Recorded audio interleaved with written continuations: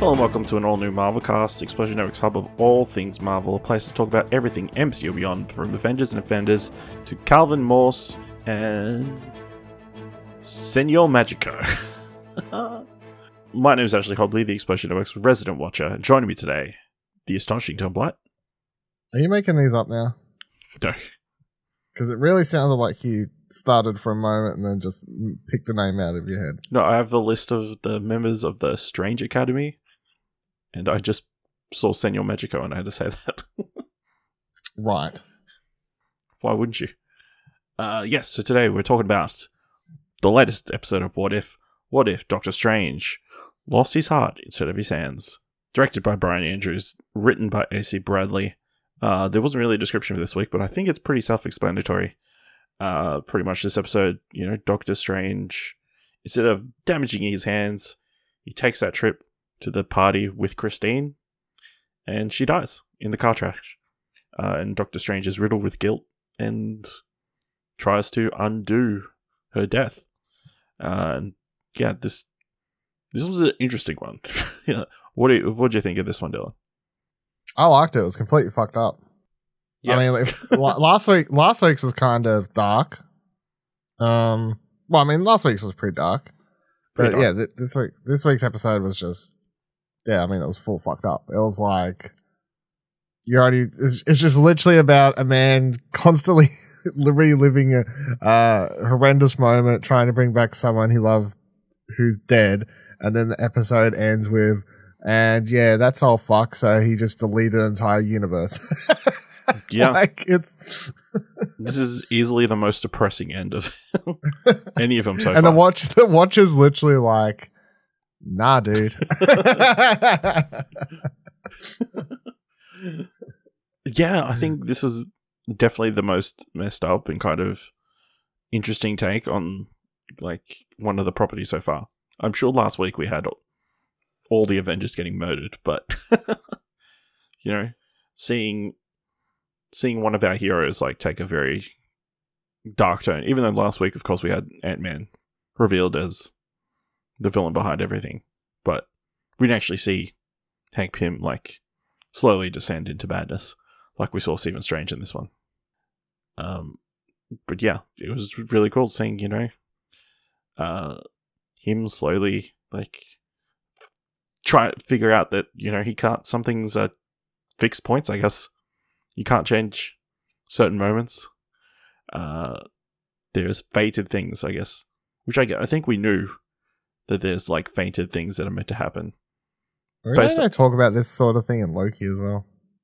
No, but like he had that talk with the Ancient One, right?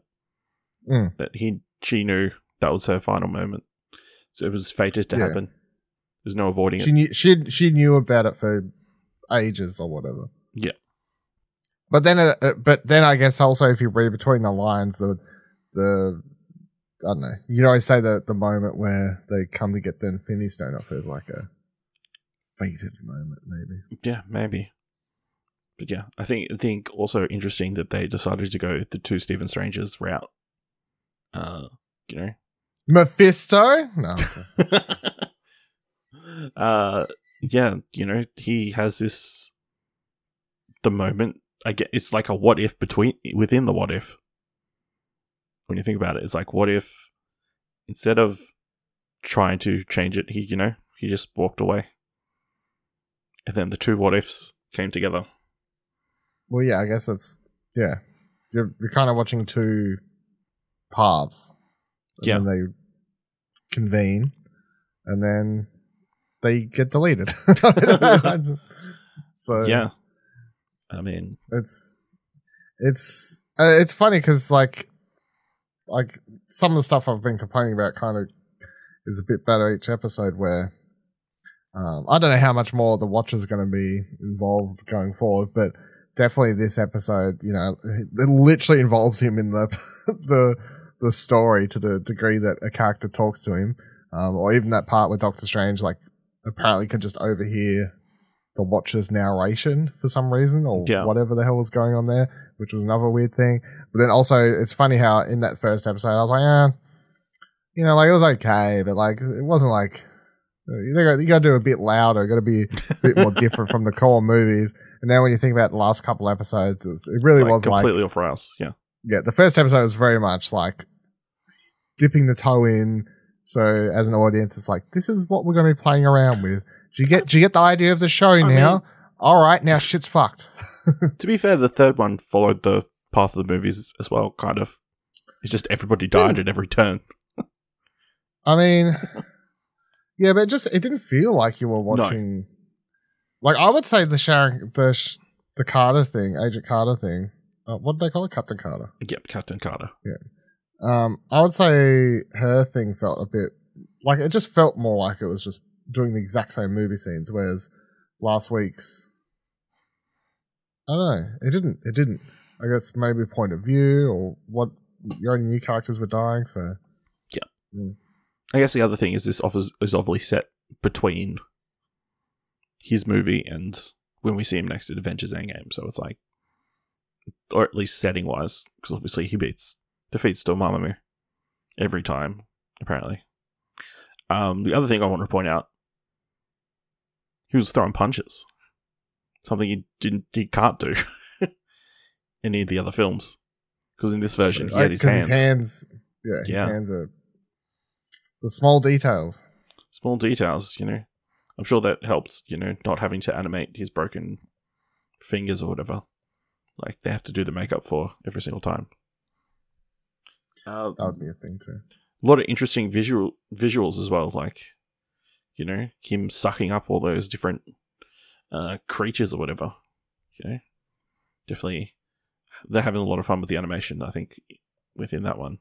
And then also, I was going to say that the key shot that stood out to me is just the one where he comes face to face with himself and they do the side angle where it's literally like the light versus darkness type thing. They've like very much face to face and a split in the middle or whatever. Like, definitely a few. I like pretty shots. the shot where I guess the good Strange is talking to Christine or fake Christine, and like bad Strange is like a shadow on the floor or whatever before they start plummeting to the ground. They have a lot of imagery.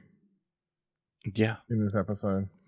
Very cool imagery, and like their fight was really cool, like evenly matched. I think we all knew that the bad Strange was probably going to win because like he's got too much power. It's like it's going to go one way. But yeah, and then the final thing that he fucked up and like destroyed the universe by letting too much dark universe, I guess, dark dimension power in. I guess I think that was it. I kind of got lost there for a moment, but I think that was the general idea. Yeah. And everybody kind of getting sucked up or whatever. Do you remember what the other character's name was? The Oben, I think, from looking at the Wikipedia page. The other instructor. Yeah, because I think I have Oben is the name, yes. Do you think that's someone we see? Is that a tease for something we're going to see in Multiverse of Madness? Let me look up the voice actor and see if there's someone's notable. Voiced by Ike Amadi. Look at his first voice on Wikipedia. Troll Hunters. No. Knack? Yes, he's the voice of Knack. He's the voice of Knack. So yes, very important character to go for. The voice of Seer in Apex Legends, those character. So there you go. Yeah, very Aaron Davis in Miles Morales.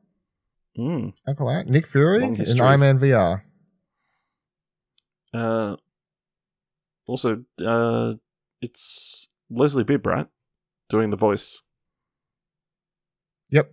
Christine Everhart. Which is interesting because apparently